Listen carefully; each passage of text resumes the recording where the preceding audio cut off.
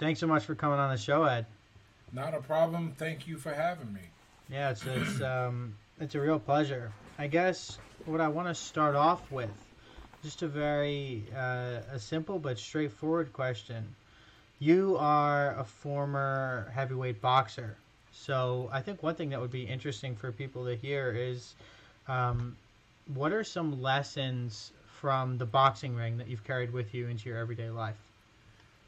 You know, fighting is a really miserable thing, and I wish people really understood that. There's this really weird point where you're not doing it because it's cool, and you're not doing it because you make money. You're stuck in this weird middle, and being able to work through that and really fall in love with a process, not an outcome. That is a really big lesson. I mean, like I don't know if I could come up with any bigger lesson than that. I mean, there are a few. I mean, I try to talk about a lot of the things that I experienced and learned in fighting, but I'll tell you this, man. Like you learn that it doesn't really matter if you're in pain. It doesn't really matter if you got rent due or something like that. You have to pull your entire being and focus it on the opponent in front of you. Otherwise, it's wasted time because you'll just get hurt and lose. You'd be better off not doing it. But if you accept that this is what you want to do, then that's just part of the game. You got to stay focused, and you have to approach it with this focus. If you have that focus, life is going to be very good for you. If you don't, boxing has got a great negative feedback mechanism. You don't make the same mistake twice, and you definitely don't make it a third time. You won't survive. Yeah. So that seriousness of approach is something that it's just you can't get it really anywhere else. I think if there aren't other places, yes, there are other places where you can develop a disciplined approach. But I don't think there's anywhere outside of fighting sports where you can maybe like special forces training, where you pay a very real visceral price for making a mistake, and that gives you a really new respect for humans as well. Right. I mean, there's a couple of things there. You talked about the process. I was reading. What's the book? The Subtle Art of Not Giving a Fuck. The Mark Manson book, like the airport book everyone has around. Yeah. And one of the points in there, it's like a pop psychology book. One of the points in there was, life is always going to be hard, or, for whatever reason, like, people are upset because they're single. People are upset because they're in a relationship. People have money problems because they don't have any money. People have money problems when they have too much money.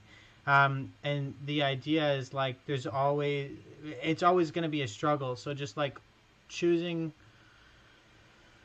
to really devote yourself to something. It's like the Greek process of like eudaimonia, like being fulfilled. It's not fun, fucking jumping rope in the gym all the time. Yeah. And I wish people understood that life is, I think one of the greatest mistakes we've made in this generation is that we think life is about feeling good.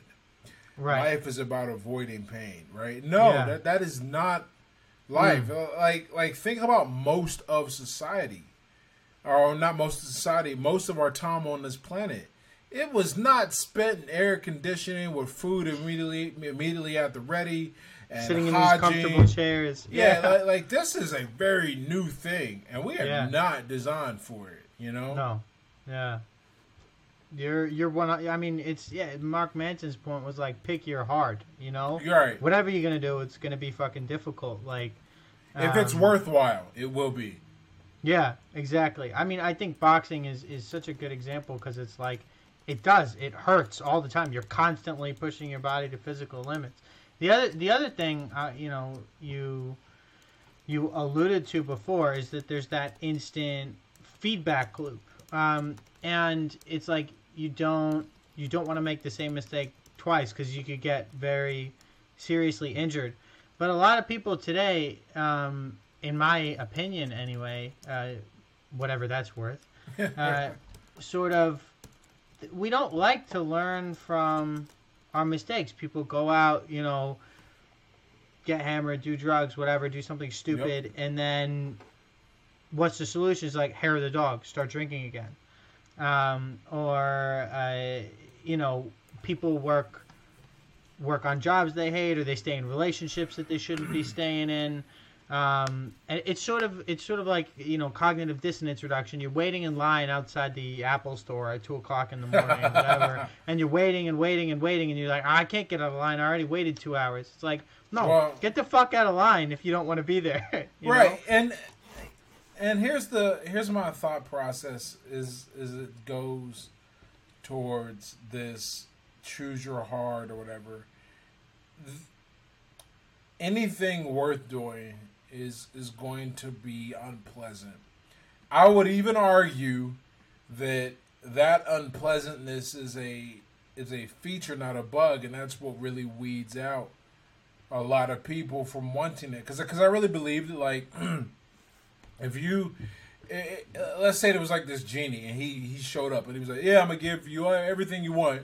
All you got to do is starve, suffer, and deal with a bunch of people dying. Maybe you lose your leg or something, but you got to go through this for 7 years. Let's say 7 years, right? So you have to put up with immense pain, struggle, and you still got to work for it. But I'm gonna make it easy. I'm gonna make it easier. You won't have to work as hard, but you're gonna get it. I still think that pain and that misery, it's gonna turn a lot of people off. I mean, we live in the instant gratification era. And I think one of the best things that happened timing-wise, I had no control over, is being born a millennial, and not a younger millennial, an older one, because I know the old world, for lack of a better term. Yeah. We're the last generation of children who couldn't look things up immediately, and you didn't straddled have it cell too. phones. Yeah. And we had to take risk, and things weren't quick. If you missed something, you missed it. I think about now, like I talk about Game of Thrones a lot in this regard. There'll never be another Game of Thrones, for better or worse, because no one's trying to sit and wait every week.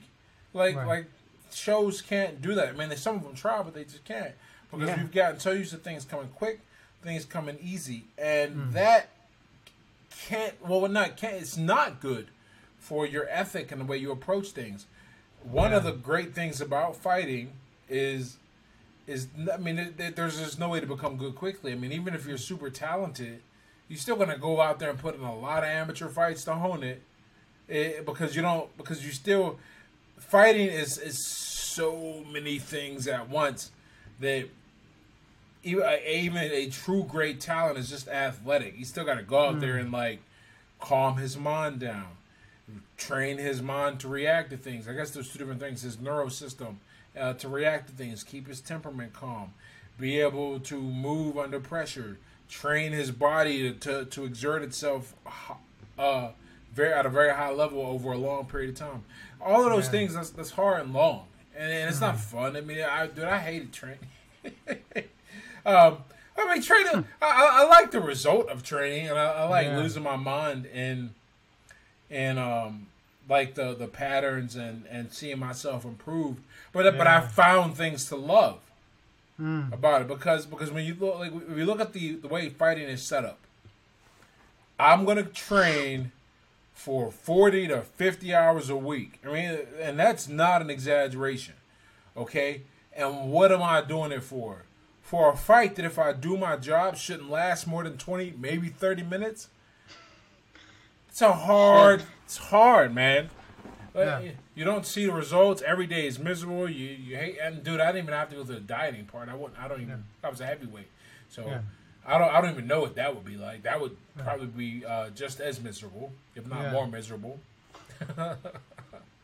It's not glamorous. It's not it's not like you watch the movies Rocky or Creed or whatever, and people think or nothing is glamorous though. No one who's really successful at what they do lives nearly as much of a glamorous life as one would think, because the truth is, people who produce something cool, something unique, or who are doing something cool and unique, bust their asses for it. Some people are luckier than others. Yes. Some people start life on third base, but at the end of the day, like, you got you got to grind, and it's about. I mean, you said this, like, it's about having a sense of purpose. It's not about instant gratification. It's not about just, someone had in their bio the other day, the only pain I want in my life is champagne. That's ridiculous. I've never heard that before. No, it's funny, but like, no, I fundamentally disagree with that, even as a joke, because like, you need pain. I want to be in pain, like, in order, not as a masochist, but like in order to be advancing whatever I'm working on, like that sense of fulfillment of being in like a flow state, of being just like working towards something, building something. Yeah, you know what's up? But there's no way. That's the thing. This is why I like competition, and you'll notice that I think one of the things. I wish there was another word for them, but they're just the left. One of the things that is very big now in that line of thinking is eliminating these demarcations of competition, whether it be body positivity or tax the rich. All these ways. Equality of outcome. Yeah, they want equality of outcome, not equality of opportunity. Yeah. Right. And I think a lot of that does come down to wanting to avoid pain. Like it's very hard for the average person to imagine. I can't imagine. And I guess technically I have more money than the average person. I can't imagine what it's like to have $1 million or $1 billion. But I know what it's like to work for money. So I'd never be like, let me go take that guy's money and tax him. Like, nah, as I look at it, I have the complete opposite reaction. I'm like, wow, if you're able to make $1 billion and give all these people jobs, maybe we should just leave you alone. Like, you won. No taxes for you. That's your reward. That's my thought, right? I think the idea is that the people who promulgate these ideas are, they don't just want it for themselves. They want, it's like, I want everyone to change it's like asking the rest of society to change how they think or how they feel to accommodate an extreme minority. Particularly on the body positivity thing, it's like, I'm not wrong for being obese. The rest of society is wrong for making me feel bad for being obese. It's like, no. But one of the, I was talking with Zuby. He's a rapper. Yeah, I know Zuby. Yeah, I was talking with Zuby the other day. On the podcast. That episode's not out yet.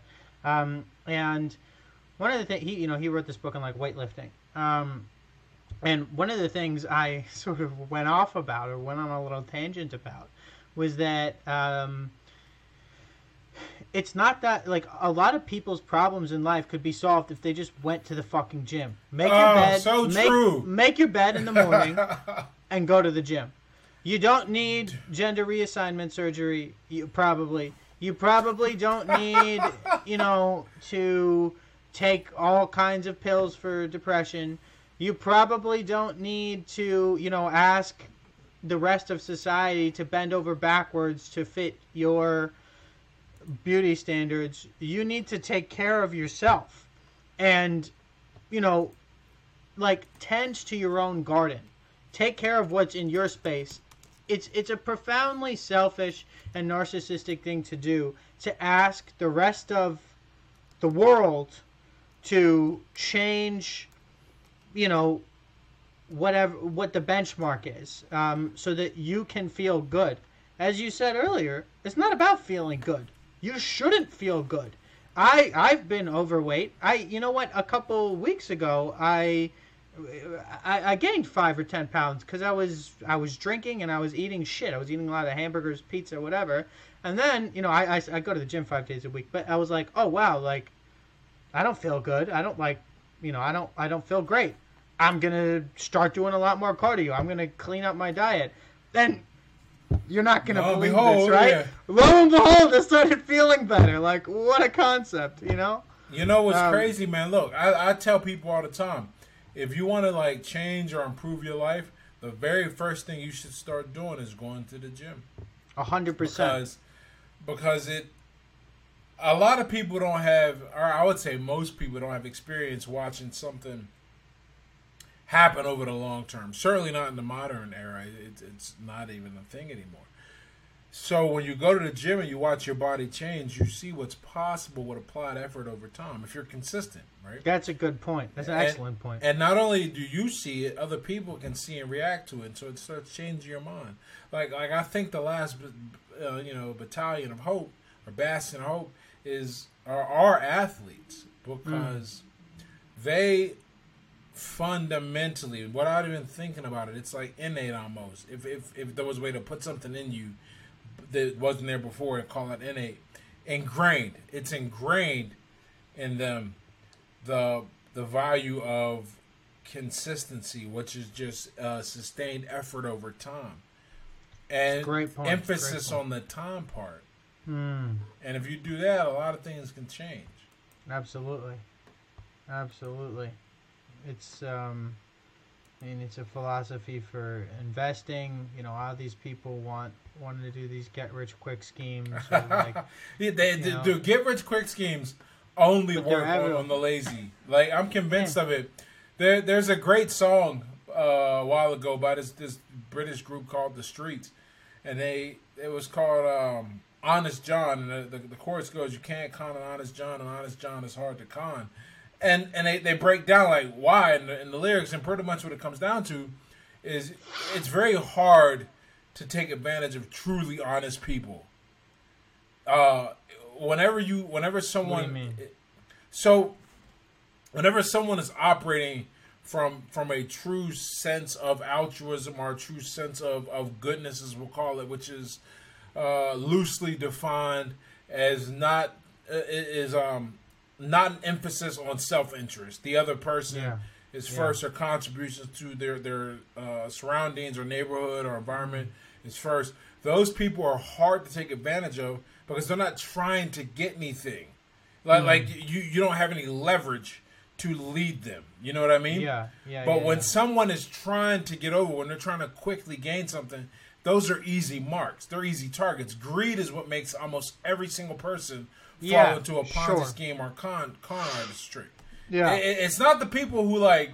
It's no one is invested in the latest Ponzi scheme who's about like saving orphans or some shit. Like they're like or going out and giving money to the homeless because their minds just don't work that way.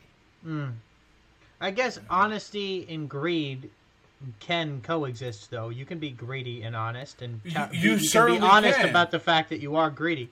Like, you could just tell everyone, I don't care about anything but making money. Or sure, but think about what's going to happen when you do that.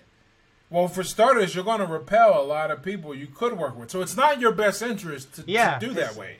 It's like a Patrick Bateman sociopath kind of. No, you're right. Yeah. So the guys the real con men, bullshit artists, are always like, they end up entrapping themselves because they go for the shiny. Because they're all. Yeah, I understand what you're saying. It seems they almost like sell themselves a little bit on the bullshit too. Like they. You have to. They know what. Yeah. You look. Hey, I have an even deeper kind of belief about this. I think the most effective con people, they don't see themselves as bad. I think it would be very hard for them to do the job. Man, the greatest con, and I've written about this. The greatest con you can pull is to convince yourself that you're not a con man. Yeah, if you do that, then you're going to operate. I was trying to explain this to somebody, and young people, whatever, they're young. I mean, that's what it is, right? That's me. I was trying to explain. I was said that a person who has good intentions is almost always going to do the most damage, or at least more damage than someone who is operating. And this is a weird kind of paradox, right? Because we just talked about how greed makes you more susceptible to being conned and hustled. But there's another end to that, and I think this stuff must exist along a spectrum, because if you have really good intentions, you can justify a lot of bad shit. Like, if you think and we see this, we actually see this modernly today. I really believe the people who think that the First Amendment in the United States is bad idea. I really believe they're operating from a position of what these words are being said, or people are inciting violence or bigotry or whatever through their words. The problem is that's so short-sighted that you almost have to have good intentions in place of intelligence to think that's a good idea. You're preaching to the choir here, Ed. The first column I wrote for Quillette was called "Noble Intentions, Counterproductive Results," and it, among other things, looked at approaches to metropolitan governance in cities across America. And like you look at cities with high crime, low literacy, high poverty rates in America, and a lot of them, or some of them anyway, the cities that we're looking at, have been run by Democrats for like the last 50 years. Why is it that year in and year out, people's lives aren't getting better, but they keep voting in the same people? It's like the intention. You want to help people. You want to lift people out of poverty. That's a nice idea. If you want to help people, the short answer is hurt them. That's the thing. Social welfare, the cycles of dependence, the whole thing. It's like it comes from a good place. I don't want to see, guys on the street corner not able to afford rent. I don't want to see guys dropping out of high school, getting into crime, whatever. But if you really want to help people, you can't just keep them like supplicant. Yeah. It's an extreme way of looking at it, but It's not extreme though. It's all it is it's looking more than one order of effect ahead, and people in general aren't intelligent enough to do that. So here's a great example. I often argue back with people who talk about raising the minimum wage. I'm like, do you understand when you raise that, you're cutting off a section of people who would work or who could work and are worth that much, but now they're not worth that much, and the employer doesn't deem it worthwhile to make up the difference in what effectively would be a subsidy. So by raising the unemployment rate or unemployment wage, you over time contribute to fewer people working, and that's just a second order condition that no one, certainly not, at least not the proponents of raising the minimum wage, think of. Yes. And I go, counterintuitively, if you really cared, because this is second order thinking and people are bad at that, if you really cared, you'd push for the abolition of the abolishment of the minimum wage, and and just let skill and bidding wars sort it out. And it might hurt at first, but that is the only way people could be guaranteed a wage if everyone operated like a free agent. And if you didn't have the skill, you were out the market. You were out the labor market. I think. Look, I agree with the spirit of what you're saying. I don't know enough about the federal minimum wage requirements, and then it's been different in different cities in America. But in general, like, I agree with the spirit of what you're saying. Is like, in the short term, you'll be called mean and cruel. Yes. You'll probably be called racist, or you'll be called something. You'll be called a lot of names, right? But if you really want to help people, like, it's not about getting the credit for introducing this massive new, social welfare policy or tax hike or whatever. Like, take the mean approach, take the austerity approach, and be called mean, and then again, magically, wait a little bit of time and people will be lifted out of poverty. Dude, check it out, and we don't even have to take this idea and apply it to policy. We can just look at it from an interpersonal relationship standpoint. Yeah. If you notice someone is gaining weight, sometimes there's no nice way to say, "Look, brother, you're getting a little fat," but you have to say it. Otherwise, in the short term, they'll feel better. In the long term, you're quite literally putting their health at risk. Mm. It's the same with an intervention, and we can actually like identify with that idea a little more easily. An intervention. If you find out, if you see your homies drinking a lot all of a sudden, you gotta go, look, man, you've become a bit of a drunk, and there's we're worried about you drinking, whatever. No, you gotta keep it real and 100 and get right to the point. Ed, what does Stoicism mean to you? It means getting in between the stimulus and the response. Okay, break that down. So I always tell people it's not about controlling your emotions, because that's really, in my opinion at least, impossible.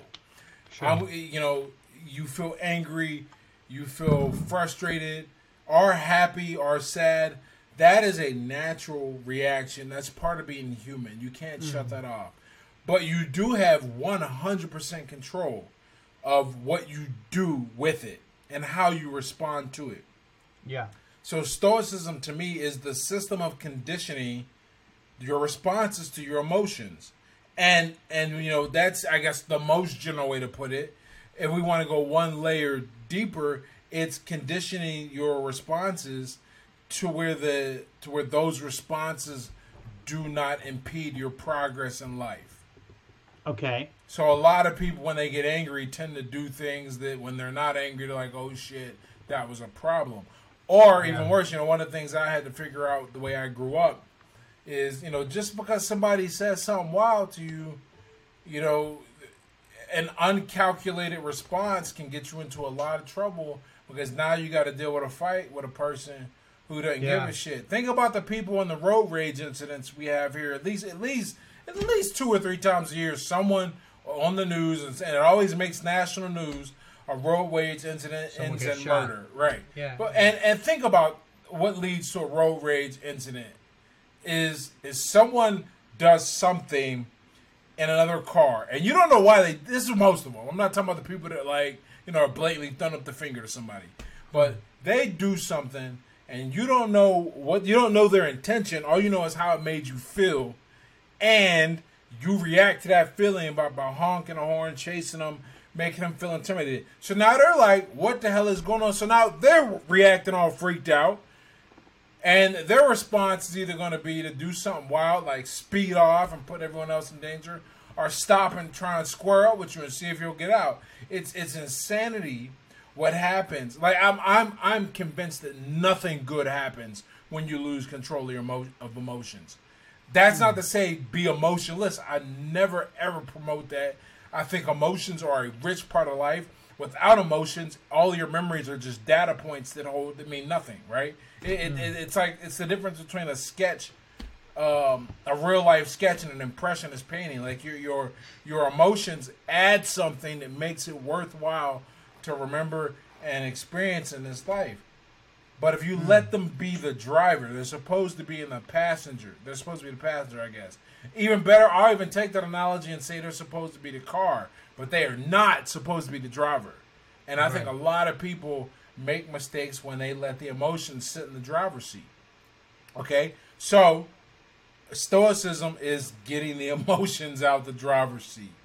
It's not, to me. I think my definition somewhat disagrees with the classical idea, but I'm not sure. But I do know that for me personally, I've always defined it and operated as if my emotions don't matter. Right. Because they don't. That's not to say, and when I say they don't matter, they matter to me, and perhaps they matter to someone who cares about me. But in the grand scheme of things, my emotions are insignificant. What matters is what I do in the world. And if it's like, I used to have an old joke I used to tell guys. I say, marrying out of love is the same as killing somebody out of anger. One day you might be out of love or out of anger. You got to look back and go, oh shit, I'm stuck. I'm still in prison, right? And that's a joke mostly. I do not believe in marrying just pure love. You should look at their family and everything else. Do your research and everything. But that's what it is to me. Just a control of your emotional reactions. That's a good way of looking at things. What about, I mean, the chief emotion you seem to be describing though is anger, right? Some guy does something to you, and I've heard you talk about another podcast or YouTube videos or whatever. Part of what you learned growing up was you couldn't just, fly off the handle because you get up getting shot or stabbed or whatever. Yeah, it could go badly. And the other guy, and you point out the example of the road rage thing.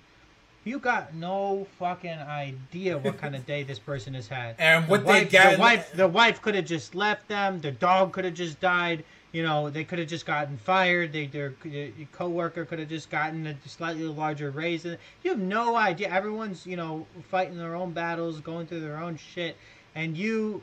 I mean, the example you used was you step on the wrong guy's pair of shoes. You fucking bump. I was on the subway the other day. You bump into 10 people, right? 9 out of those 10 people, no problem. And you bump into the one guy who's looking for a fight. The fuck's your problem? And you can respond one of two ways.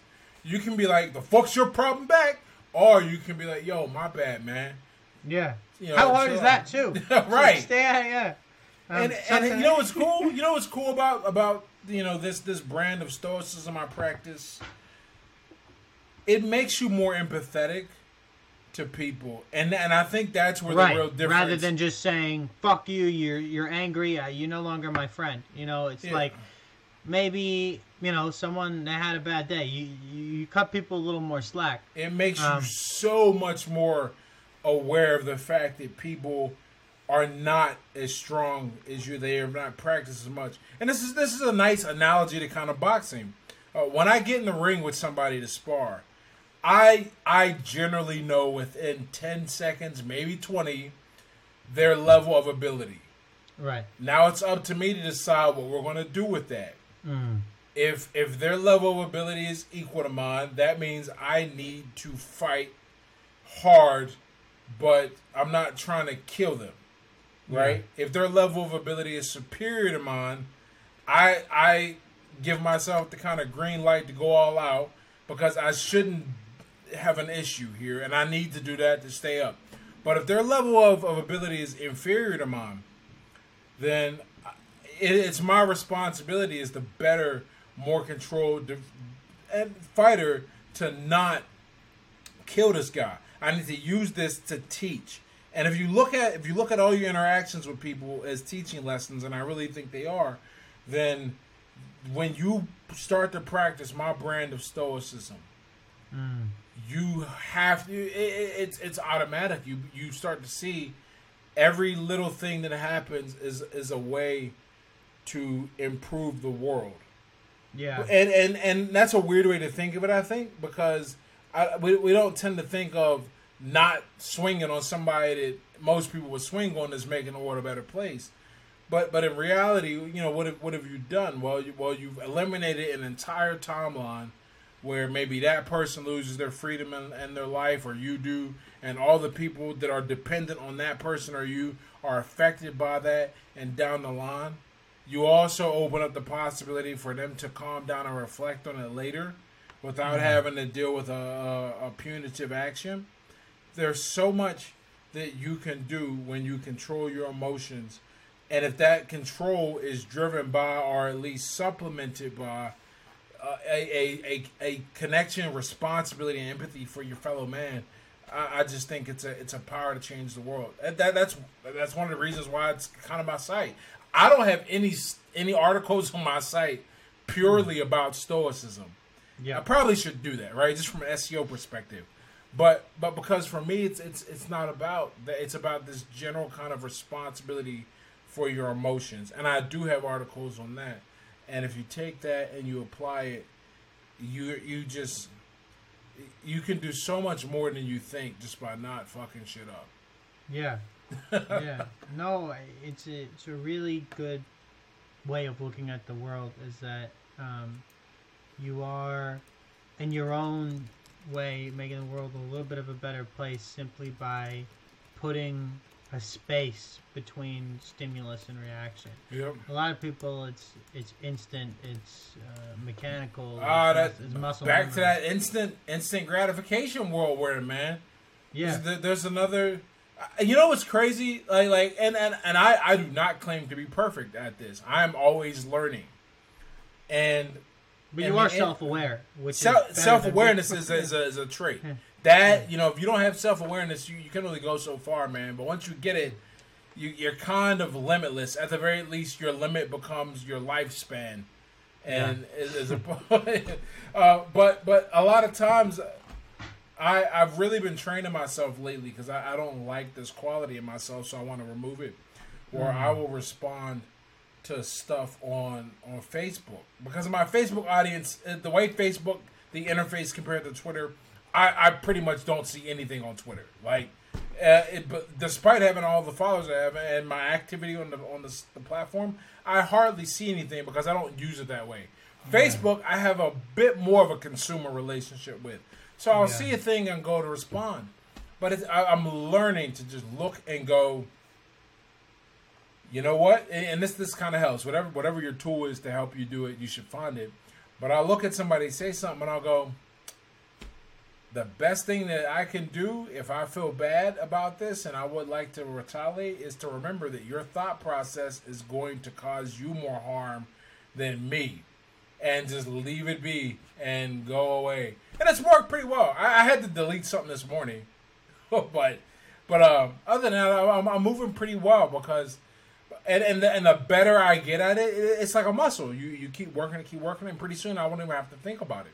I'll just go, that. Oh, this is funny. Let me add some humor. That's what I like to do on social media. A lot. If you're, I don't know which platform you follow me on, but Instagram. So IG. So I don't put as much humor on IG yet. I just put something in my stories where I was messing with somebody on Facebook, adding humor. But I saw that. Oh yeah, where the guy was talking about, you know, about being in jail. Yeah, that thing, right? And you seen the reactions. Like I try to make people have a good time and laugh. You know, that's a great use of the platform to have a ball, man. A lot of people want to use it to argue and fight and antagonize, and I'm just like, dude, let's have a good time. But that is getting in the middle of my reaction, which is to look at all that stuff and feel like I have to agree or disagree with it. But I really try to get in the middle of that reaction, and I go, let me make some people laugh or use it to make money. In other words, like I won't let. That's another thing that happens when you get in the middle of stimulus and response. You stop being controlled by the world. You start going, okay, I'm not going to let social media get in my head. I'm going to get in social media and get something out of it, whether it be friendships, connection, money, all kinds of things. But the average person isn't doing that. No, they're like enslaved to the platform, sort of. It's constantly scrolling and scrolling. You're not even aware. Like, I was on my phone, I think like 5 hours a day at one point during the pandemic. Wow. Yeah. Like, and you know, on the iPhone, there's the screen time. It tracks in the background the screen time. Imagine that. Imagine, like, you know, and then you get the number of pickups too. You have 500 pickups or 200 pickups today or whatever. Like, imagine if you spent 5 hours just like in one go, but it's never in one go. It's like little hits of dopamine. It's always scroll.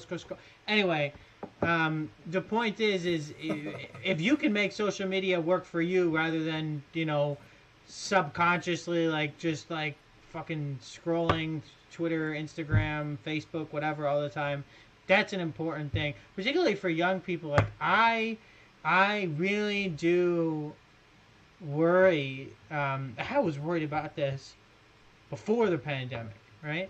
About all these teenagers, you know, you see babies with iPads and whatnot, but like all these teenagers back in my, you probably remember this, back in my day. How old are you? I'm 24. Oh, woo! I'm pretty sure you're a. Are you Z? I think I'm Gen Z. Yeah, I missed the millennial cutoff by the last millennial cutoff by a couple of years, Yeah. unfortunately. So Oh. I have to wear the Gen Z badge. But you see teenager. We had AIM back in the day, like Now we had message. AIM too. I had AIM in high Yeah, school yeah, though. yeah. So, um, so it's not like, oh, the new generation is addicted to their phones or whatever, but like I do worry about the ability of people to communicate and interact with each other in person. Um, Now, because you see kids walking down the hallway, cafeteria, whatever, they're not socializing. They're just, likes and clicks You and know, follows and whatever. a, That's a totally different thing. a story I always tell people to illustrate how different the world is. My best friends. I have 5 really good friends, right? And I met them. I got introduced to their social circle because part of my origin story is in high school. I went to a completely different high school across town where I didn't know anybody, and it was one of the best things that happened to me. But I had to make new friends, and so one day in biology class in the 9th grade, me and this guy, we were talking about who was better at this video game. We talked trash for a little while, and then we said, let's settle it. So we went to the arcade, and the video game, I believe, was Marvel vs. Capcom 2. Yeah. It might have been just Marvel vs. Capcom 2, might not have come out yet. But we went and we settled it at the arcade. And at the arcade, there were other people playing, and there was a whole etiquette we had to observe where we showed up. We put a coin down on the dash to let people know who had next, and we were moving up. And there were social rules that you had to figure out in person that apply to the whole world because we're in person, and they're just not officially enforced, but we enforced them. We figured out on our own. So I made all my best friends because of a video game. True, Yeah. but it was in person that we dealt with it. We didn't go on Xbox Live or PlayStation Network. We met up in person. We got to know one another's families, things like that. And that makes a big difference. The in-person interaction is gone. We live in a rare world today. I have a girl, a friend that well, she's a friend now. I dated her, and I asked her how she met her latest boyfriend. She goes, "How else do you think?" I walked up to him. I'm not one of those other millennials where where everybody's on swiping and shit. And I think that's so rare. Because she's like, no, she's pretty smack in the millennial time zone. But I wonder, I couldn't imagine what the dating scene is like now if you're under. Well, you do. You're there where everybody is everyone swiping and matching that way? I'll be honest. I don't really use the apps in Australia very much. Man, your voice just sounded like the wares were terrible. No. I don't need it in Australia. There's beautiful, wow. Okay, well, there you go. There's beautiful girls everywhere, like on every street, every corner. One of the running jokes I have, people say, "Why are you in Australia?" I say, "For the weather and the women." So I'm not a big Hinge Bumble guy in Australia, but when I came back to New York, I did re-download the apps, and there's you do the little swiping and all of this. I do it, but it almost feels like, I don't want to say cheating, but it feels like just not. Well, you know what fun. it is. You know what it is. Well, because that's a thing we're missing now. There is something very enjoyable about meeting a new person and that interaction, and then it's gone. making eye contact across the bar, or you walk up to someone in a bookshop, you're both reading the same book, or like that's serendipity, that's spontaneity. Like, how'd you meet your husband? Oh, we both had the same pair of shoes, we both had the same book. Right, it makes that's a cool story. Yeah. Nothing wrong with the dating apps, but no, I will say, you meet people you wouldn't meet. You meet people from across town. If there's, I don't know, now there's public transit everywhere, but you can meet someone that you wouldn't otherwise Have met. run into. I live in New York. I live in city. Well, no, I don't live in New York. That's a lie. I live in Sydney, but I grew up in New York, and I'm in New York right now. 8 million people. Yeah, I get on the subway. I see people every day. I'm almost definitely never going to see those people again, just because of the cycle of how many people moving in and out at the same time. So it is cool that you're able to connect with people from all five boroughs in from different backgrounds and walks of life, and you get a little snapshot of who they are and what you do, which is, you mentioned love is not enough. That's true. You need compatibility, like lifestyle preferences, but it makes it easier. But look, there's benefits to both. I personally prefer meeting people in person, but there's benefit. I don't know how we got onto this, but there's benefits. It's a cool thing to say, man. Wherever it goes, I met my girl online 10 years ago when it was cool. Yeah. When it wasn't cool, I mean. But what did they have? A match. Okay, Cupid is how we met, right? But because there were websites the original form of Tinder. Yeah, there was no apps. Yep. And check it out, though, man. I always tell her. Speaking of that, I go, look, man, I'm gonna fall in love with you just because I spend time around you, and like that's my brain going, oh, you have to love this person, right? But no one makes me, and by virtue of sex, right? Spending time around a person that's having sex with them, you'll eventually like feel a similar emotion to love over time. But no one can make you feel like. And that's why I tell her, you have to understand, I like you. And that's so much more important. That's such a bigger, like you can't make me like you. Excellent point. Excellent point. Yeah, there's a line from a movie. What's the movie called, Ed? Oh, you know what the movie. It's on the tip of my tongue. Fuck. Let me look it up. They meet once. It's with Anne Hathaway. Talking about Anne Hathaway. I'm getting there. The movie is called One Day, and it's about these two friends who, it's sort of like a sappy rom-com, but I did think it was a good movie. It's about these two friends in college, and for one day a year they meet, and it goes over like 20 years of their friendship. Oh, wow. They like sort of hooked up in college. They didn't end up sleeping together, but like made out in college, and there's always like a romantic spark kind of, and they go in completely separate directions, and they live in different cities and walks of life. But one day every year, it's their tradition. Dexter and Emma, they meet each other, and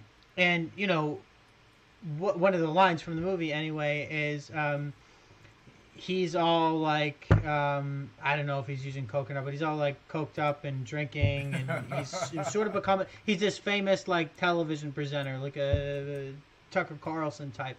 Or not Tucker, like a Ryan Seacrest type guy, and she says, "I love you, Dex. I just don't like you anymore."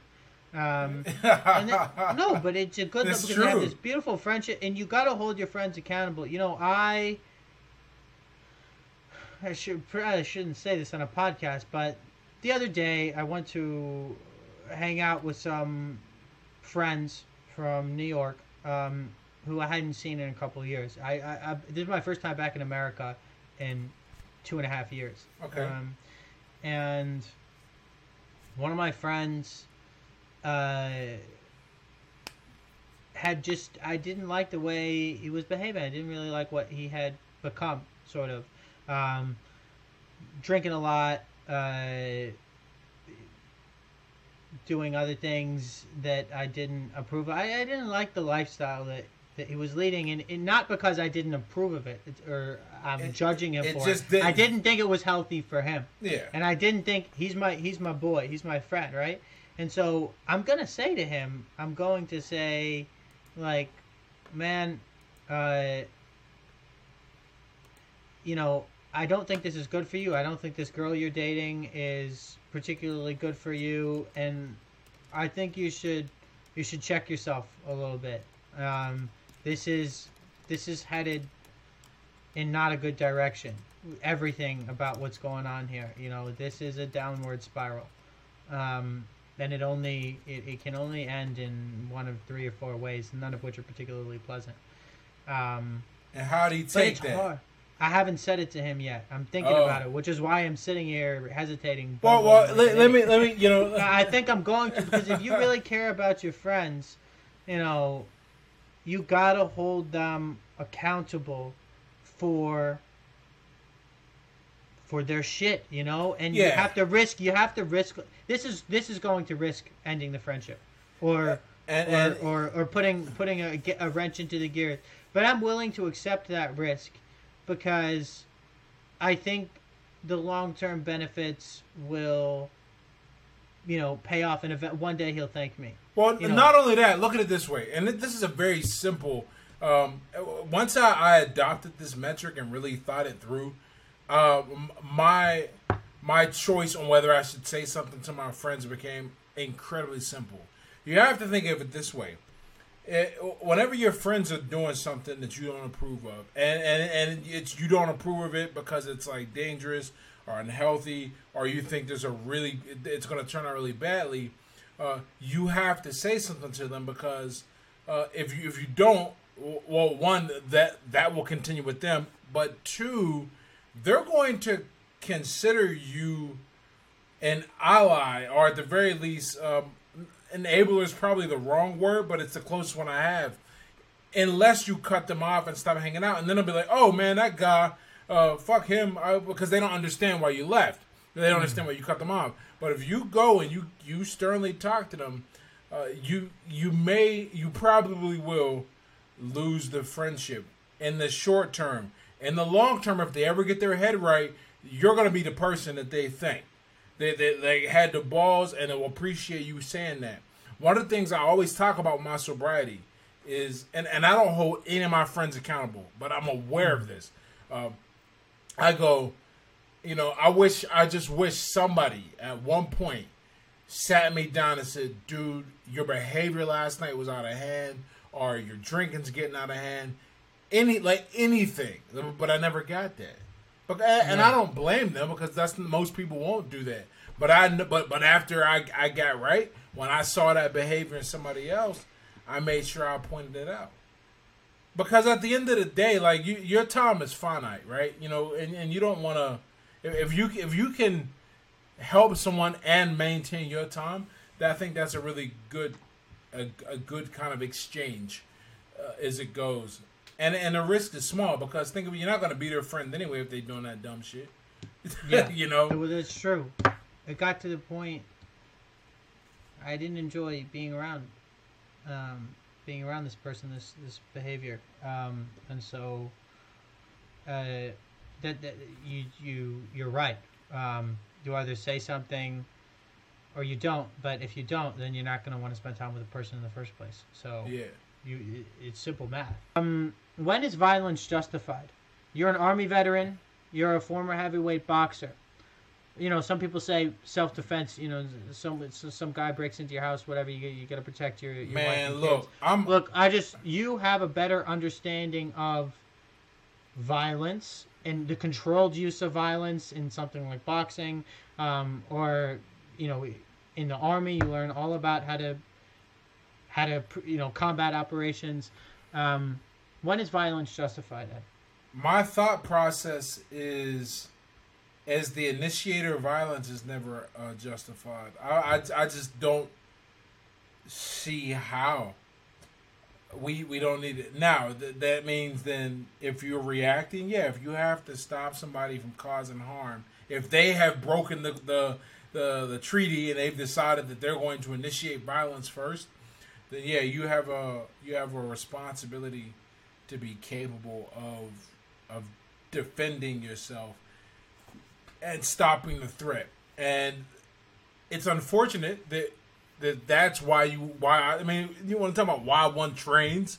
Well, because there's a lot of evil people in the world, man, and they're going to take advantage of you, and they're going to hurt you if they can. They get what they want. But if you look like you're a hard target, and you are a hard target, then life is going to be a lot different. One of the cool things I think about Australia is that they've been able to achieve like no guns, right? Is that more or less accurate? That there are yeah, I mean, yeah. So that means so what that means though is that if somebody, I have no idea like what the street fight culture is in Australia, but I know that whatever it looks like, it doesn't escalate to gunfire, play. Most of the time, yeah. In the States, I gotta be careful if somebody starts talking out of their ass to me, because I'm like, okay, like I'll tell you a story. I was walking in a Best Buy a few years ago, and I walked by this dude. Dude must have been like 5'7", 5'8", maybe 150 pounds wet, and he was with his girl, and he looked at me. His girl was dressed like a bit of a hoochie, but he looked at me and was like, yo, what the fuck is you looking at?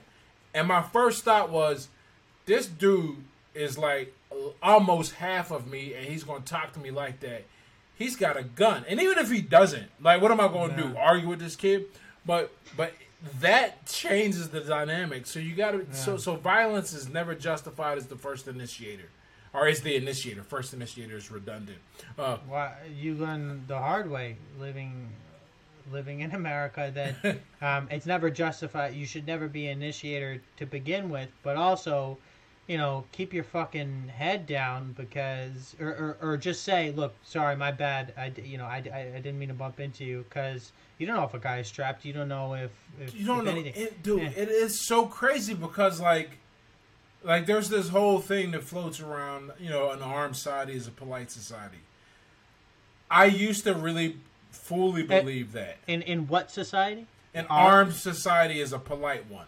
Oh, an unarmed society. Yeah, and armed, not unarmed. My bad. I understand. It's the same. It's mutually assured destruction. Yeah, everyone has and I get it, but that premise relies on sane individuals. It relies on the human being emotionally even killed. And it just doesn't work that way, in my opinion. Don't fuck with people. It's the message. Look, sometimes you have to fuck with. Sometimes you have to put your foot down and say, "Look, man, this isn't gonna fight. Some guy's being weird with the girl in a bar or something." You intervene. But I think the important. Okay, right. So you just pointed out another one too. That, like, if you have to stop. Like a kidnapping or harassment, then you might have to knock somebody out, right? But other than that, fair enough. Yeah, protecting yourself at the aggression of others, and protecting those who are incapable of protecting themselves. Yeah, or who can't, whatever. If I see some guy slip something in a girl's drink, you can bet your ass I'm slamming his head into the bar. You gotta do something. I mean, I've never seen that. I've never been in this situation, but I'll get, I don't care if he's 7 feet tall. Like, you gotta do, I'll get the, get the security. You gotta do something. There are situations where you have to intervene. But I think the point that you're making is that, don't go looking for trouble. Yeah. A lot of people, like, you had a bad day, something happened, don't go looking for trouble. One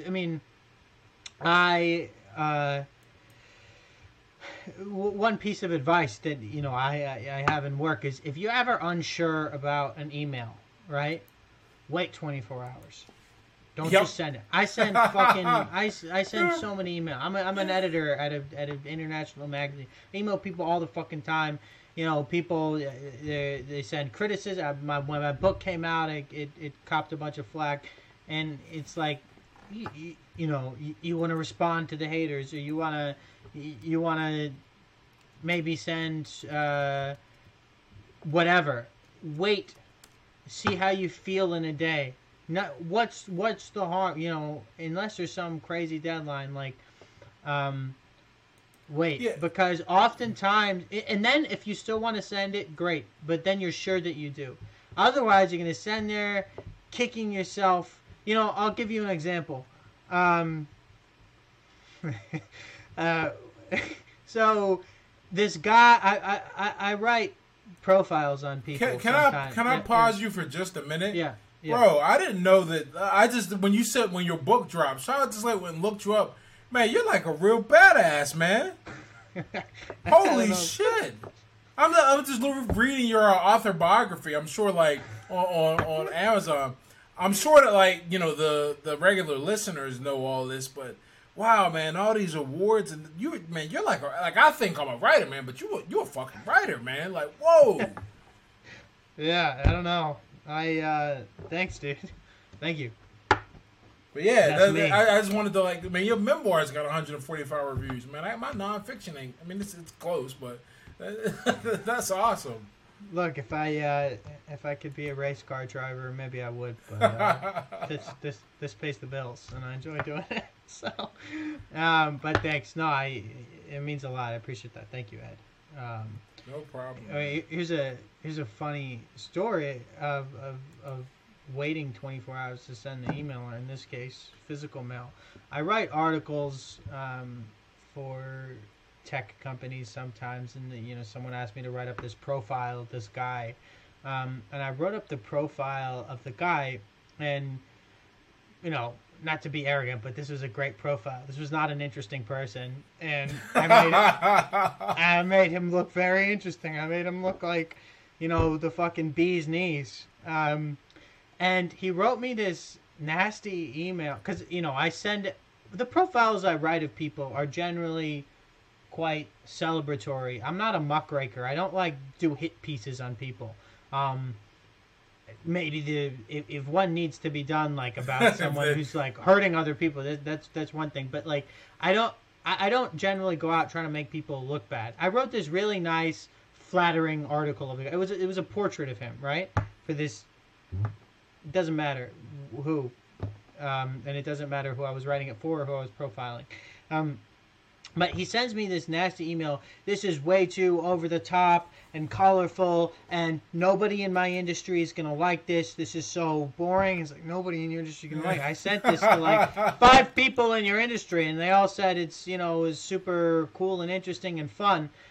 He's just used to writing boring ad copy all the time, and you bring in a real writer to write something, and he's like, this is Anyway, he had no appreciation for the flair. So, this guy is bald. He's completely bald. And he has been for a long time. You look him up on Google, he's nice, shiny head. A bit of a chrome dome situation. And I, upon getting this email to him, was very close to shipping him a bottle of Rogaine. Wow. With a little note that said, "Sorry you didn't like my article. Hopefully this helps." And sending it to him. That's ridiculous. Man. Yeah, it's funny, but it's cheeky. It's immature. It shows that I don't take feedback well because I have a public presence on the internet. He has a public presence, and so we have lots of followers and stuff. And then it's become a thing. And Scott Newman, you think what's going to happen? It's going to be Scott Newman doesn't take feedback well. Or Scott Newman can't accept when, he thinks he's such a good writer, he can't accept when someone doesn't like it. The truth is, it would have been hilarious. And I still might do it in 5 or 10 years.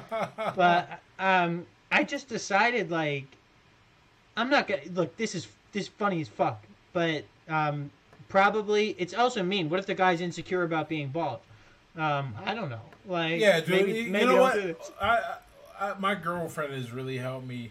Fiance, whatever. The woman in my life has really been a great example of that. I watch her do it a lot with emails, and she's not even close to volatile, but she'll write it out and then go, all right, I'm going to sit on this and come back and make sure this is polite, and then get our feedback. And I'll be like, oh, yeah, I think that's good. And her sister goes, I think that's good. You might want to change that.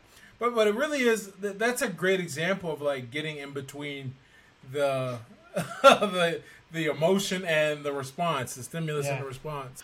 One thing you write a lot about is, victimhood mentality and breaking out of victimhood mentality. It's very easy and appealing for, to just sort of point the figure saying the world is unfair. And a lot of, the world is unfair and it's cruel and it's indifferent. And you had it rougher than most growing up. And yet, look at what you've done. You've built this great life for yourself.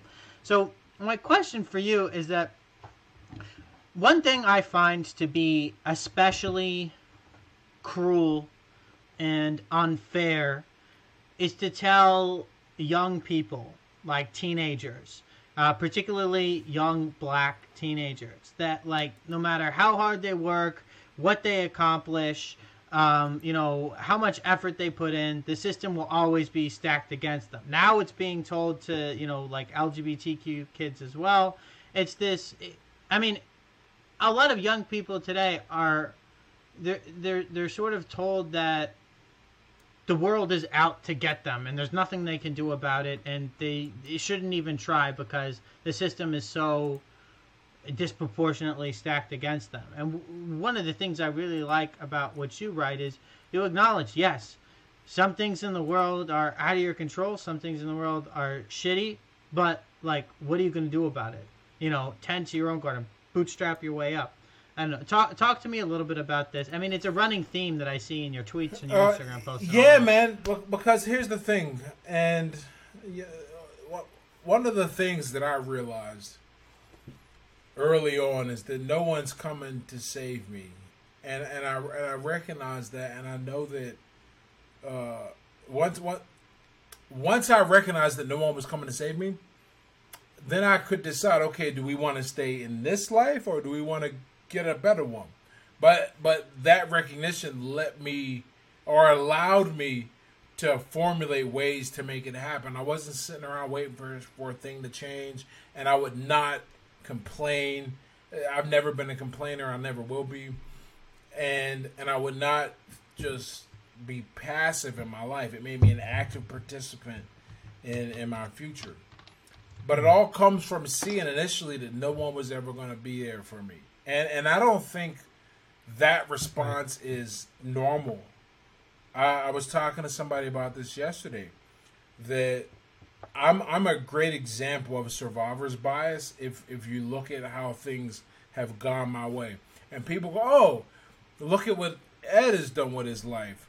Why don't you do the same thing? And I look back, man, because I still got some family in that area, and I see it. And I'm just like, if only it was as easy as being me. Like, but you're not going to be me. You're not going to replicate me. You're not going to replicate my reactions. But that doesn't mean you can't take my mindset. And that is the most important thing. That mindset of ownership, of owning the outcome.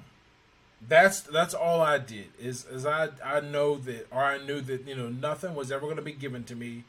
I experienced too much lack to believe otherwise. I never got a chance to really just believe that life was all hunky-dory like kids do. And so I was confronted with reality really early. So being confronted with reality, that makes you... you ever see The Matrix? This is one of my favorite analogies, man. And that scene when Cypher's trying to go back in The Matrix. And he's like, I'm tired of this.